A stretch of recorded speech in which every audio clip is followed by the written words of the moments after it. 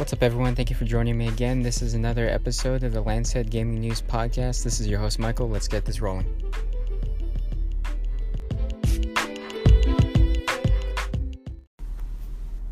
Hello, everyone. Welcome back to the podcast. This is episode 4. So, one of the things that I wanted to talk about today was the new Hellboy trailer. I talked about that on Twitter, if anyone saw that a little bit, but finally saw it like a couple days ago. And honestly, I was highly disappointed by it. Like, just everything about it was off. It was kind of cringy, to be honest.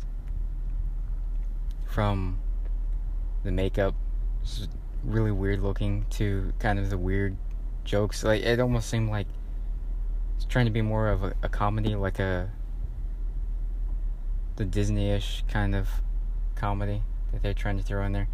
I don't know, it's just very weird, but it's like, it's easy to judge it based on just the trailer, so it'd be interesting when the actual movie comes out, but I don't have very high hopes for it.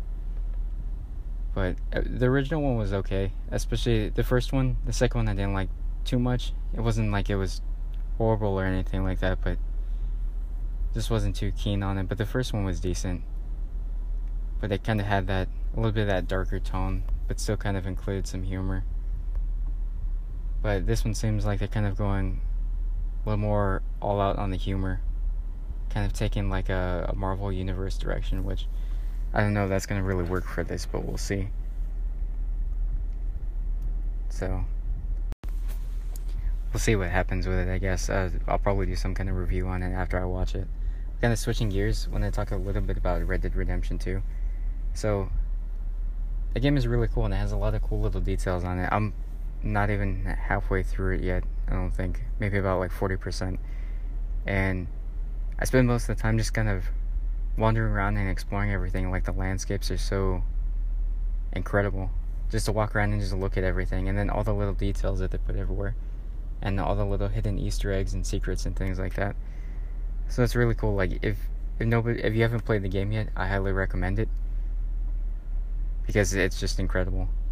All the little details. And I was a big fan of the first one too, and I always thought how it was cool how there was all these random events that happened, and they put so much detail into the landscape.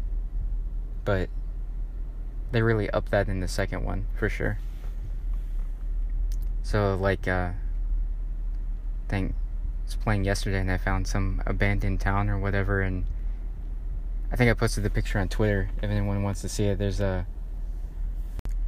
like a barnyard shed kind of thing that had said something like do not enter plague or something like that. So I thought that was cool. It was just some kind of random place that I found. So definitely, if you haven't played it yet, you should definitely check it out.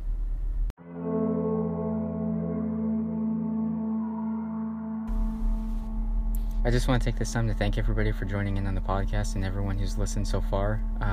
If you like the podcast, please like and share with all your friends. Help us spread the podcast. And